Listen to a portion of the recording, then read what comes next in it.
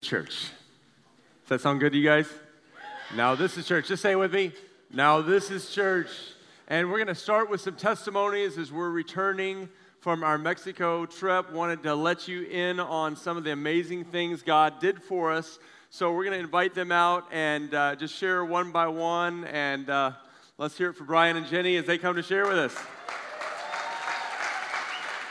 So on the first day of the Mexico trip and on our first outreach, we had finished with the drama and the dance, and Joel was giving a brief synopsis of the gospel and inviting people to come forward, and there was a man walking by on crutches, and Joel singled him out and pointed to him in the crowd and said, "You on the crutches, we want to pray for you to get healed." And so Brian and I were right next to him, and so we approached him and asked him if we could pray for God to heal him, and he said yes, and he told us that he had broken both of his feet. And so we laid hands on him and prayed for him, and it took 4 times asking for healing, and the pain decreased each time until finally it left him completely. Wow. And so, yeah. Did you guys hear that? And then he had told us that he was not a believer, and he told us that he felt heat in his body and especially on his feet, and we explained to him that that was the Holy Spirit healing him and moving in his body. And we asked him if he wanted to come to know the Lord, and we took him through the track, and he said yes and became a believer and said that he wanted to start going to church in the Tijuana campus. Okay, did you get that? So one of the reasons why we love seeing God move in extraordinary ways and signs and wonders is it opens people's eyes to go, God is real. So this guy comes in on crutches, broken feet, in a lot of pain. Pain goes away, and what happens? He gives his life to Jesus. That's something to celebrate. So the next day at another outreach that we did is kind of the same thing. We gave the gospel message and opportunity for people to respond, and there was a guy that raised his hand standing right next to us, so we went to pray for him, and we took him through the track, and he gave his life to Jesus. And then I asked him, is there any sickness or pain in your body that we can pray for? And he started crying and was holding his heart, and he started. Also, somebody had tried to kill him within the last 3 weeks, and he was staying in the hotel that was right across the street from the plaza where we were doing our outreach. And when he was in his room there, he felt this urge that he needed to come out and stand and go in the plaza. He didn't even know why. And on his way down, he came across a few witches that he was associated with, and they said, if you go in that plaza right now, we will kill you. And he went anyways, and he stood in the plaza right when we were doing our outreach, and that's why he gave his life to the Lord. And so it was a really powerful experience for him, and he also was excited to go to church at our Tijuana church. So. Come on. Sounds like an Old Testament story with witches trying to kill him, and amazing what God is doing. Praise God. Me too. Wow. All right, so Jesus was healing and touching people in TJ. Yeah, and we went to this park in downtown TJ, and they had this plaza, so we did drama. And Kendall did an altar call, and then afterwards he said, if there's anyone here with drug in your pocket, and if you want to overcome drug addiction, come to front. And so this one man came to the front and towards me. So he's responding to this word that Kendall has, this word of knowledge. If you have drugs in your pocket, someone steps forward saying, that's me. Exactly, yeah. So he comes up to me and say, I have drug in my pocket. I want to get over this drug addiction. So I said, I'll go ahead and pray for you. I lay hands on him, and then he just falls backward. And did you push him? No, I just lightly touched his stomach, and then he was like 10. He was like 10. And yeah, he was. Who'd never seen anything like this. And this guy was just leaning on him, and I asked him, so yeah, how's your pain? And he said, nada. There's no more pain. Praise God. And yeah, he was just feeling the presence of God, and I was just praising God for healing, and he was like, I want you to keep praying for me. It feels great. So I was like, all right, lay hands on him, and he said, I want to get over a drug addiction. So I was praying for him. And as I was praying for him, he was keep going backwards. So it looked like we were dancing salsa or something. We're just going back, like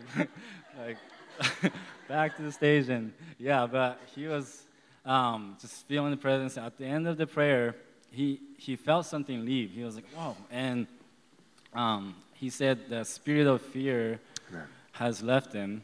So yeah, we went through the track, and he decided to come to church and signed. He decided to come to church. So yeah, praise God. Praise God. Hold on a second. The great thing is we're not just doing this in Mexico. Each week, Mitsu leads some different outreaches. He's really gifted in this and equipping our church to do this. Mitsu, tell us when they could join you on your different outreaches, the teams you lead. Yeah, awesome. So there are 2 outreaches I lead every week. And Tuesday night, SDSU outreach at 6 p.m. We meet at Faith Presbyterian Church and do like little worship and equipping time for half an hour, and then we go disperse to SDSU for an hour and a half. Thursday, 4:30, we meet at Vaughn's Shopping Center, just down the street, College and Alcohol. And then we just, share the gospel and prophesy over people, pray for healing, and people just have been, all kind of good stuff. So if you're interested, you can just send me email. Well, right here on the back of the card, on the give it away card of the first box is Night Strike Outreach. So if you're interested, just sign up there. We'll get you. Great. Thanks, Mitsu. Hey, everyone. I'm JC. I'm on staff here at All Peoples. Does all the amazing media, videos. It's a privilege. Yeah, privilege. In this season of my life, I've been wanting God to speak to me in different ways. And you always hear different people saying that God speaks to them in dreams. You read about it in the Bible. So I'm thinking, God, I get this dream, and there are these 3 teenagers in this dream. The older one is hearing the gospel being shared to him. There are different people on this team that I have no idea where we're at. This older one decides to walk away, so I'm thinking, go figure, he's going to walk away, I knew it. And then these other 2 teenagers stick around, and then they accept Jesus. But this is all in a dream. This is all in a dream. This is all in a dream. They accept Jesus Christ as the Lord and Savior, and then the other one ends up coming back. Well, I get the privilege of gathering all the footage and running around with my camera, capturing these beautiful miracles that God is doing in people's lives. And I actually saw this all happen at one of our outreaches. And so I actually have footage that we're going to share here on the screen. If Tiffany can find it right quick. So do you think Javier, you can come to that party on Sunday? So that is Chris. He was in my dream. These are the 2 teenage boys, and then this guy on the right side, on your right side, is the teenage guy that was a hawk, just trying to gather all this footage. Like, this is amazing that God has shown me a dream, and these guys speak perfectly good English, as also in my dream. And so we were in Mexico in my dream. It all unfolded. Did they come to know the Lord? They did. They accepted Jesus Christ as the Lord and Savior. Yeah. That's amazing for that, because the Bible, so I'll call you Daniel from now on. Just kidding. I'm Steven, and I had the privilege of serving on Team Santo, which was so awesome. We were at Las Playas doing a little work project. We were the specific team I was with. We were of a wall, and I just felt like not really many people were in the mindset of like leading someone to Christ or sharing the gospel. And I just prayed to myself, I was like, God, can we lead someone to you? Can we lead someone to Christ right now? So this isn't during an outreach. This is during we're just project. working. We're just serving the community. And less than 2 minutes after I prayed, a man walks up to me, speaking broken English, said, I'm doing nothing with my life. Can I help you? If that's not a sign, I don't know what is. It's a perfect group to walk up and say that to. Started paying. I was like, yeah. Free labor. I handed him. Yes. And about 10 minutes go by, and a girl on my team started sharing with him, and he started opening up. I stepped over and joined him. I started sharing with him about my life and the things I'd gone through, and he really, really connected with me. like the whole entire time I was talking to him, his jaw was just dropped, just like in such awe. And he was telling me, he's like, I did things last night that I shouldn't have done. And I said, I did things today I shouldn't have done. We're all sinners, and God brings us out of that. And I said, do you want to accept Jesus? And he was so hungry. He gave his life to Christ.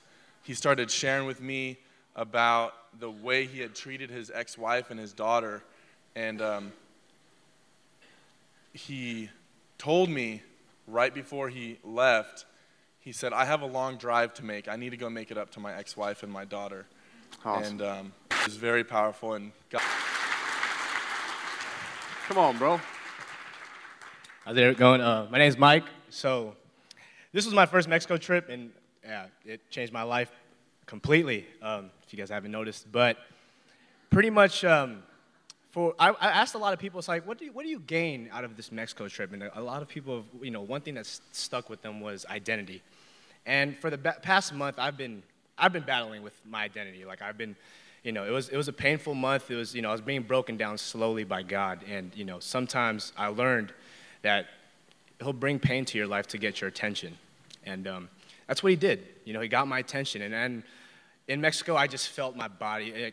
I just felt so emotionally just being broken. And Sunday, he laid the hammer down on me, pretty much. I was with Robert on Sunday morning. Wait, don't bring me into this. And I went up, hey, Robert, I know God wants me to do something. He wants to reveal something to me, and I can just feel it.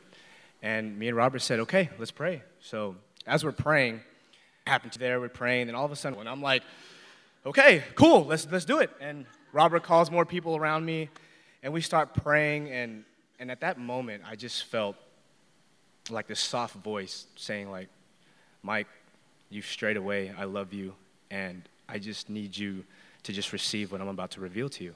And from that moment on, I just lost it. I didn't even remember. I just remember just falling, crying, and just like God just revealing and seeing this vision of him just stripping me of that identity that I made for myself, which was just being a strong man, showing no emotions, just that macho man persona. I just felt him just stripping me away from that and just revealing to me like, no, you are a man that is supposed to love, is supposed to show compassion and show your emotions, happy, be a man of God. My hands up in him, and this thing in life take with me, and I just think I'm always happy now. This trip, I found my identity, and that's what I'll always carry with me from this trip. Praise God.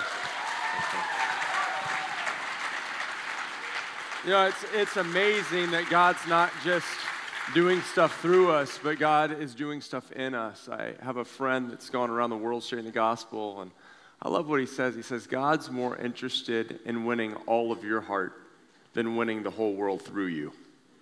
That's how much God loves us, and so just so powerful to hear Mike's story. But I was also loving watching Mike just go boldly up and share. Just a few weeks ago, he was kind of too cool for school up here in the back row, and now he's just going for Jesus. So, hey, if you have a Bible, turn with me to Matthew chapter 16. Matthew chapter 16, we're talking about, now this is church. I just have a few minutes to unpack this. The incredible testimonies should be normal with the people of God. This shouldn't be something uncommon. But if you were to ask me as a child to describe church, I would have given you a very different definition. I probably would have quoted to you a little sing-song mantra that we spoke as children. I learned it in Sunday school. It kind of goes like this. If you look at my hands, we said, this is the church. Actually, we did it in little kid voices. This is the church. This is the steeple. Open it up, and there are all the people. Isn't that cute? I don't know if anyone else did that, but it was it's cute. It's totally theologically inaccurate. I wish I would have told my Sunday school teachers that back then. That is theologically inaccurate. And why? Why? Well, maybe I can illustrate it through a seminar I was in where a presenter asked a bunch of missionaries and pastors a seemingly simple question, but obviously uncommon. He asked this question, from Scripture, from the New Testament, who was the first founder of a church? Who was the first church planter? It was interesting to watch these missionaries and pastors answer. The first hands that went up, it was Paul. Paul going from city to city in the book of Acts, starting churches, and someone else said, no, it's Peter. Jesus actually talks to him, and so he's the first to stand up in Acts chapter 2 after Pentecost to proclaim the gospel where many people come to the Lord. Then others said, no, it's James who led the church in Jerusalem. I even heard one person say, Mary? I don't know where they got that, but the answers were all over the place, and then the presenter said this. The first church planter was Jesus. Jesus started the first church. And when he said this, my paradigms were being turned upside down because I'm thinking, no, Jesus didn't have a church. Jesus had some disciples, but they were walking around and doing different components of, wait a second, they're doing different components of New Testament worship. And, you know, the amazing thing is Jesus actually led the first church. And we don't see it that way because we've gotten so into this boxed-in American mentality that church is a building.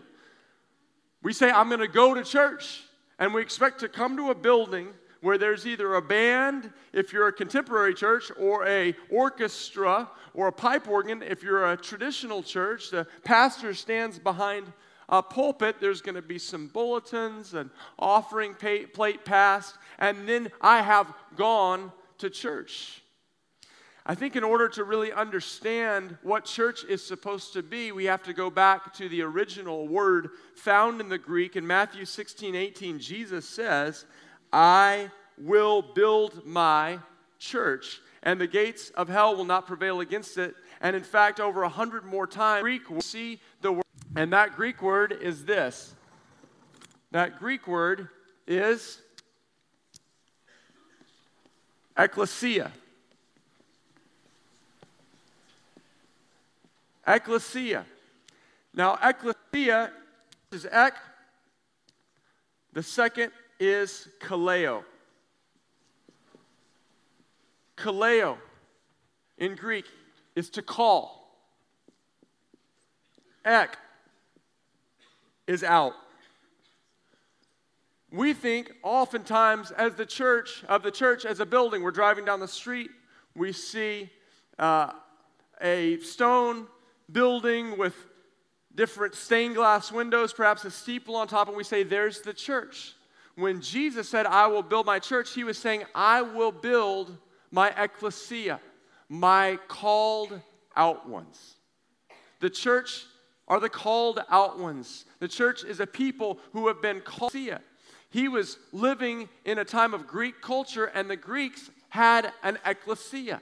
It was a political assembly of people. They were called out by a trumpeter. So someone would come into the square and go, doo, doo, doo, and all the people would then know that they were supposed to assemble together. And actually, in Greek culture, this was the most powerful body to shape culture. Let me just say that again. In Greek times, this was the most powerful body to make decisions to shape culture. So when Jesus said, I will build my church, he wasn't saying, I'm going to construct a building with my own hands. In fact, you might remember where Jesus says, it took 46 years to build this huge temple in Jerusalem, because you've got to understand that the followers of God, their whole focus was on a building. And Jesus was saying, no, the temple is now my body. And my church is now my people that are living stones put together in order to transform culture. This is what the church is. We need this kind of definition of church in our minds.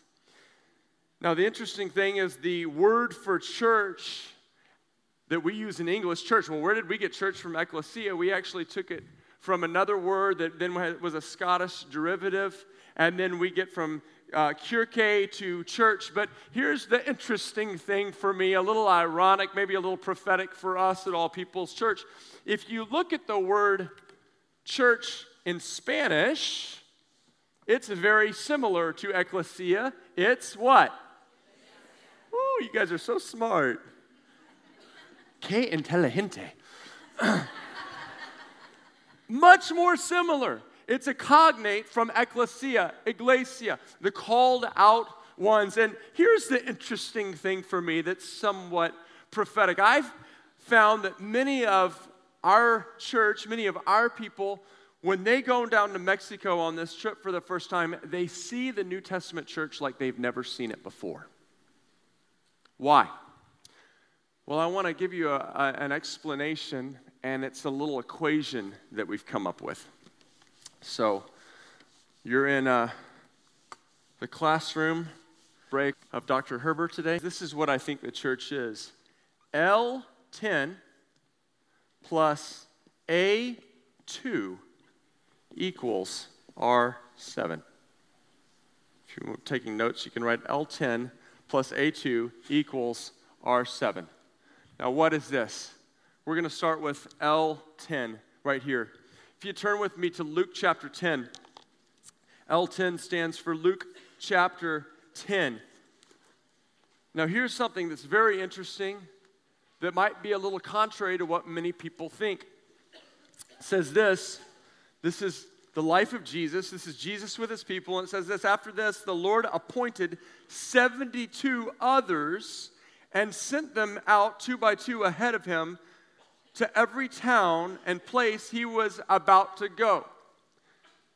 Now, here's something that might be a little eye-opening. We always think of Jesus with his 12 disciples, Matthew, Mark, Simon, John, Andrew, Bartholomew, Thaddeus, Judas.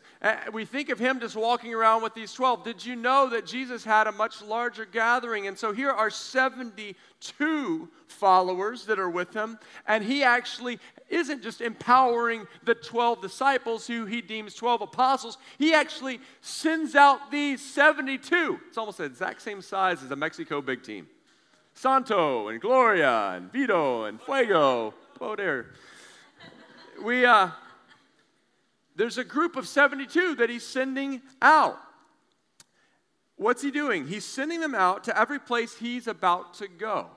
So Jesus is saying, I'm going to visit these places. You're just going before me as a herald. You're going before me as a messenger to tell about my goodness, about my kingdom. Keep listening. He told them, the harvest is plentiful. Can you say that with me? The harvest is plentiful, but the workers are few. This is what I found. Looking at Scripture, it says the harvest is plentiful. Jesus says the harvest is plentiful. What does the harvest is plentiful mean? He means there is much fruit to be picked. There are many people who are ready to make a decision to come to know Jesus. Do you know that in 3 days in Mexico, we saw over 350 people make decisions to follow Jesus? I don't think you heard me. In 3 days, we saw over 350 people make decisions to follow Jesus. What does that mean? It means the harvest is plentiful. That's what I found to be the truth in my life, is that when we're going out to the places where Jesus is sending us to go, the harvest is plentiful. Now, the very sad thing going on in the church in America is the average church is seeing one person come to know the Lord a year. One a year. Why? How can that be when Jesus says the harvest is plentiful? Maybe it's because our churches aren't doing what Jesus told us to do. And he's saying, now go. Go out. When you go where Jesus is going, you see what Jesus is seeing. Hashtag. When you go where Jesus is going, you're going to see what Jesus is seeing. And so he says the harvest is plentiful. Therefore, what? Therefore, ask the Lord of the harvest, therefore, to send out workers into his harvest field. Now, this was really exciting for me, and this is just New Testament church life. We went down, over 500 of us, down into Mexico. We're on the streets. We're doing our drum lines. Our kids are passing out stickers and candy and drawing people in. We're doing the drama. We're preaching the gospel. We're praying for the sick. Many people are coming to know the Lord. But here's the very exciting thing: to live in Mexico to reap this massive harvest. That's so That's so exciting to me. God is saying this, don't just go, but when you're going, ask the Lord to send laborers in the harvest. I remember when we first came to San Diego to plant this church. And all of a sudden, so many people started coming to Christ. We were in City Heights. All these people are making decisions to follow Christ. And people would ask us, how's your church plant going? We're going, it's amazing. All these people coming to know Jesus. And they said, we prayed for you. We didn't know it was you, but we were asking God that he would send more people to State Campus. We were asking God to send more people into City Heights. You are an answer to our prayers. And we said, thank you for praying for us because we're loving reaping this harvest. We're reaping what you sowed in prayer. Church, the New Testament church is one who's always praying for more laborers to go into the harvest.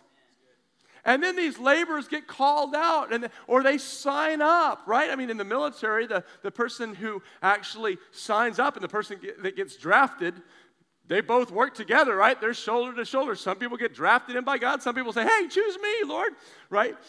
They all get to play together. Now, the interesting thing is I've heard some different people talking to our team that's going down to Mexico, and they say, wow, you're actually moving to Mexico? Whoa, scary, man.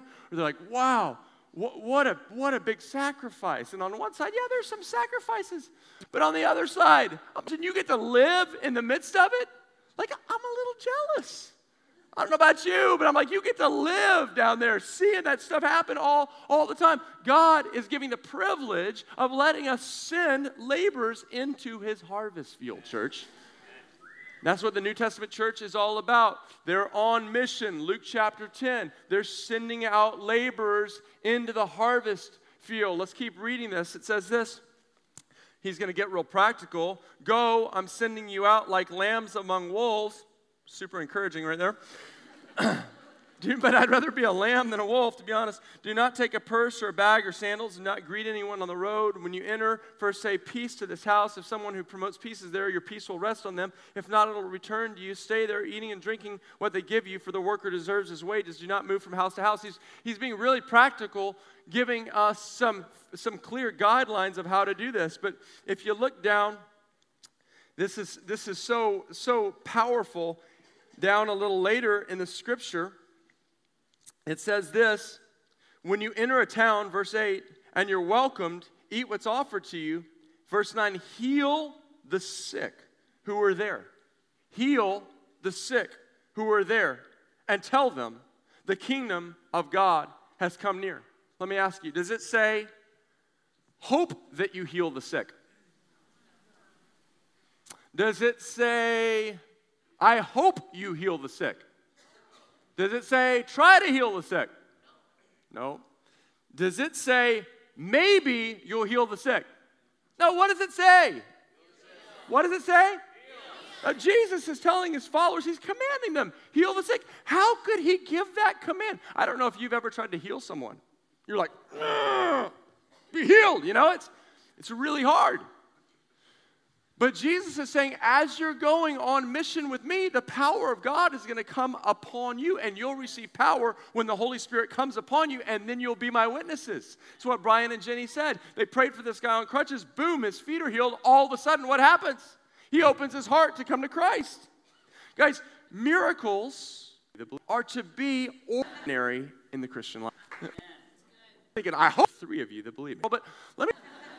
John chapter 14, if you'd flip over there with me, this is so interesting. Jesus is saying this, believe in me when I say I'm from the Father, or at least believe in the works themselves, or I love what the NIV 84 says, or at least believe in the evidence of the miracles themselves. Can we have that up? Go to the next verse, please.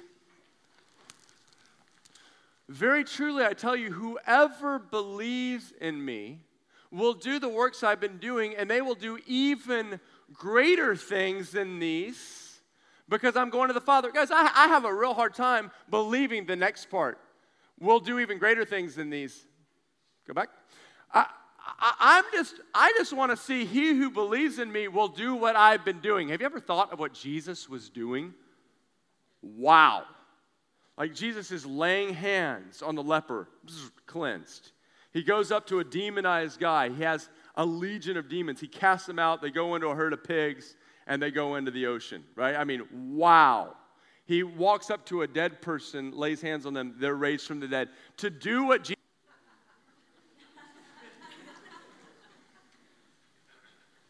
I want to tell you, around the world, these things are happening. My first trip to Mexico was the first time I saw dramatic healings just breaking out everywhere. My first trip to Mexico was when we were seeing these different miracles, these different signs and wonders. And Jesus said, he who believes in me will do what I've been doing. Here's one of my favorite stories. It's popping in my head, so I got to share with you. Hopefully my daughter will share it in the next service. We're doing the drama at this orphanage. And while we're doing this drama, the drama's up on the stage, we're all sitting and watching it. And the song turns, it goes from the dark song to this light song, starts singing about Jesus. Now you got to understand, this orphanage had 3-story walls around it. While we're doing this drama, this white dove goes and flies right in front of the drama. And you hear everyone watch this dove go whoop and land on top of a building. I'm like, that's uncommon. I know doves pretty well. I'm a dove hunter. And I don't shoot white doves, though. But I'm watching this dove, and then I'm watching the drama right here, and I'm going, that's pretty interesting. And then the drama, if you've seen it, where the man is struggling with the white cords on him, and then all of a sudden it's Jesus, and he's there, and then Jesus gets killed, and the curtain goes up, and the demons are like, ha, I've got you, and they're pointing around, they're holding the curtain, and then the song shifts again, and it goes, there is a light that shines in the darkness, there is a light that shines in the darkness. Right when it goes, his name is Jesus, and if you don't believe me, you can ask the 80 other people on my team. Right at that point, the white dove flies from the 3rd floor, flies right down in front of the curtain, flies and in midair goes right in front of the curtain. And we are all going, oh my goodness. Like, do you see this? Brady Duke, who's this big Navy SEAL, turns around and looks, and he says everyone's just going like, crying. Then the dove, so it stopped, hovers, and then flies back up. And you're like, what was that? And Brady gets up to preach the gospel. He's like, we just obviously had a visitation of the Holy Spirit. Okay, why do I tell? Maybe it was a total coincidence that a white dove flew in front of a curtain and hovered right there. Could be a total coincidence, but probably not. Why does God love to demonstrate his power? Because he's saying this, he's saying, believe in me, or at least believe in the evidence of these miracles. It's a sign that makes you wonder, right? Signs and wonders. It's a sign that makes you go, oh my goodness, God is with them. You heard these miracle stories. When we're going out, God accompanies heaven with his power. So people, half of his people, he must be the same God as the God of the Bible.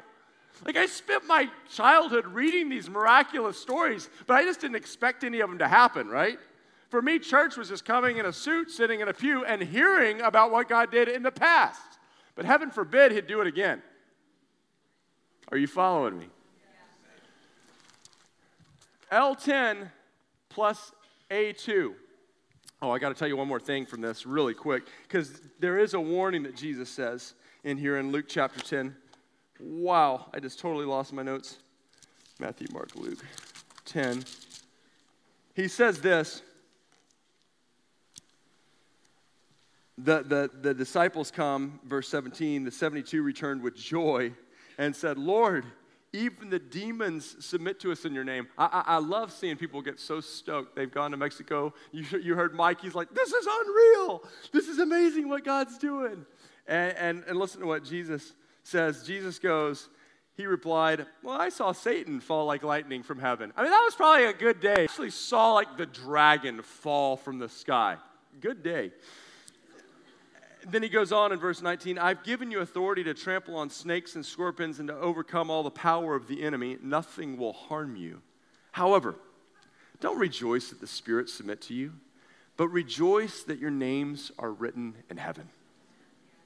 Now here's the warning. We can get so into the spiritual war, into spiritual warfare, into like, I'm commanding the demons out, and so into that we miss the whole point that it's all about Jesus. And it's all about spending eternity in heaven with him, and it's all about taking as many people there with us as possible. Like, that's a lot more exciting than kicking out a little demon, right?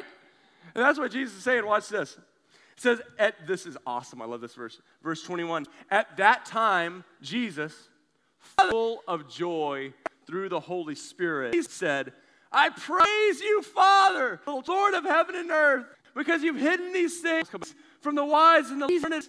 We just kicked out these demons, and he's like, that's awesome. I saw Satan fall like lightning from the sky, and then all of a sudden he throws his head back, ha ha ha, big belly laugh, huge grin, eyes squinting. He's like, ha ha, I praise you, Father. I mean, we think of Jesus like, I praise you, Father.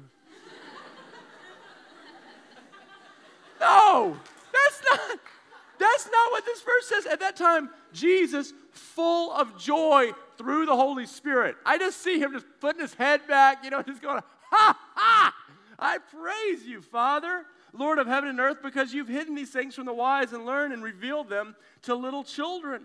Yes, Father, this is what you're pleased to do. We think as the church that the works of Jesus, highly intelligent, academically trained, PhD theologian, and Jesus saying, no, this is for the little children who come to me with faith, believing that I'll do what I said I'll do. Luke 10. Then you mix in a little A2, which is Acts 2. I don't have much time to talk about it, but really quickly, if you'd put up Acts 2, 42 through 47, right here you got the mission of the church, and then you add it to the model, the community model in Acts 2. It says this, they devoted themselves to the apostles' teaching and to fellowship, to the breaking of bread and to prayer. Everyone was filled with awe, and many wonders and signs were performed by the apostles. All the believers were together and had everything in common. They sold property and possessions and gave to anyone who had need. Every day they continued to meet together in the temple courts. They broke bread in their homes, and they ate together with glad and sincere hearts, praising God and enjoying the favor of all the people. And the Lord added to their number daily at some point to go on this trip with us, because I see so many people that come back and go, I love being with the church. Why? Because they're devoting themselves to fellowship. They're like, my life, the passing strength of it says they devoted themselves to the apostles' teaching. They started grounding themselves in the authority of Scripture. I just want to say that so many in the body of Christ, they're moving away from the authority of Scripture and just saying, okay, how do we make our church culturally relevant? So if this is okay in Travisburg, then let's just shift over here and say this is okay in the church. That's absolutely a travesty. When the Bible, wrong belief in the Word of God, then you have a strong church. We don't judge Scripture. Scripture judges us. This book is true, and I look at my life and say, how am I not lining up? And I want to get in line. And so what the New Testament church was doing is they said, we put Scripture, we put that teaching up here, and we get under it. And you know what happens? All of a sudden, you get a focused people. And you get people of faith, and people of trust, and people of power. And then they're devoted to fellowship. They're like, hey, it's not just about me and who I like and who I dislike. I'm going to let the agape love, the unconditional love of God flow through me, and I'm going to actually be able to love people that aren't like me and that are different than me, but all of a sudden it's this unconditional love. And it doesn't just say that they devoted themselves to teaching and to fellowship, but also to prayer. And many people say, man, I've never prayed like I prayed before I went down to Mexico. I mean, we did a 5-day fast before. Start to set aside at least our desires to study and in prayer. And then you're like, whew, I made it through that. And then you walk into the big team meeting and we're like, let's pray. And we're all calling out and praying at the end of it. Let's pray for our outreaches. And then we're praying. And then we get on the bus and we're like, let's pray as we go. People are like, oh my gosh, I've been praying this whole time. We get in the park. Let's pray over this park.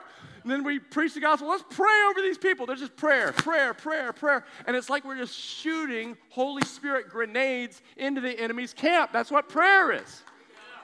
See, so many of us think that prayer is some little ritual, right? They were just, No, that's not prayer. Prayer is warfare into the enemy's camp. And prayer is bringing the presence of God into the earth, on earth as it is in heaven, as Jesus taught us to pray.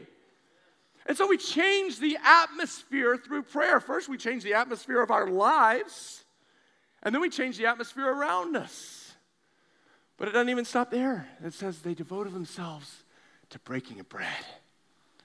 They like to eat, and so do I. And you know who you eat with in life? It's the people you love. That's who you eat with. You eat fasting birthday party.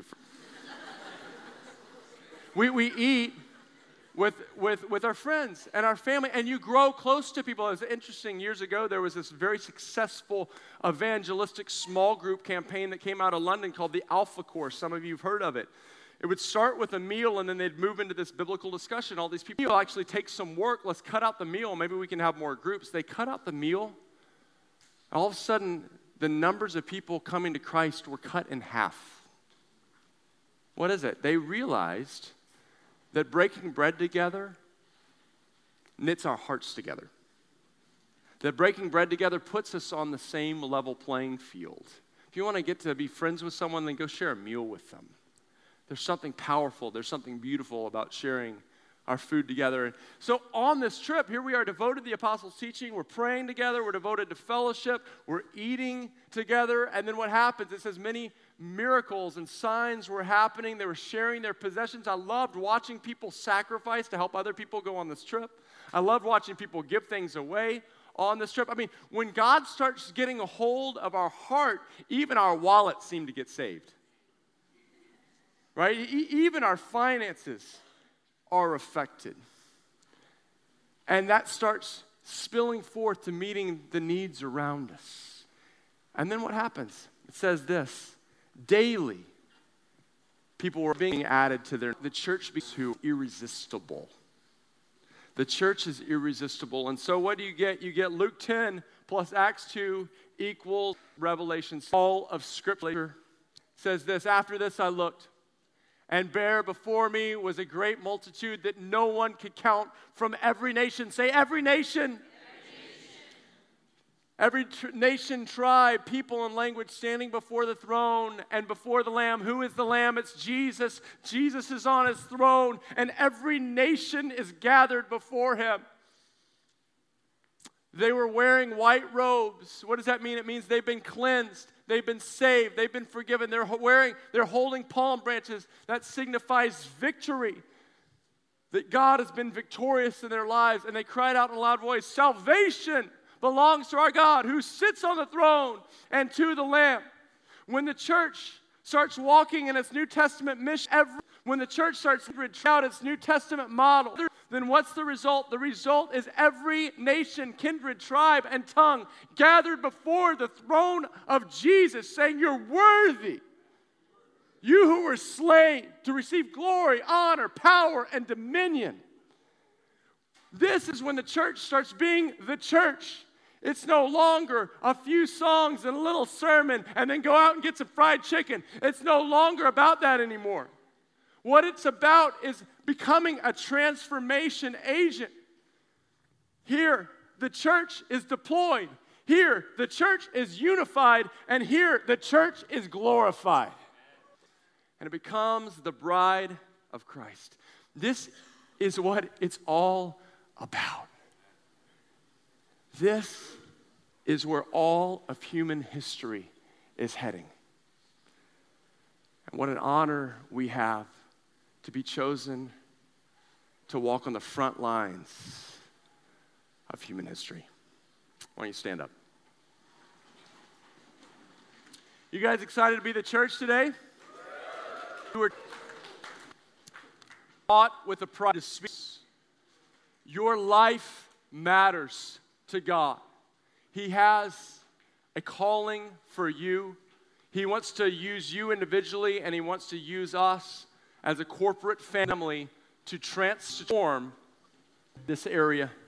This is to transform this city. He wants us to transform this region.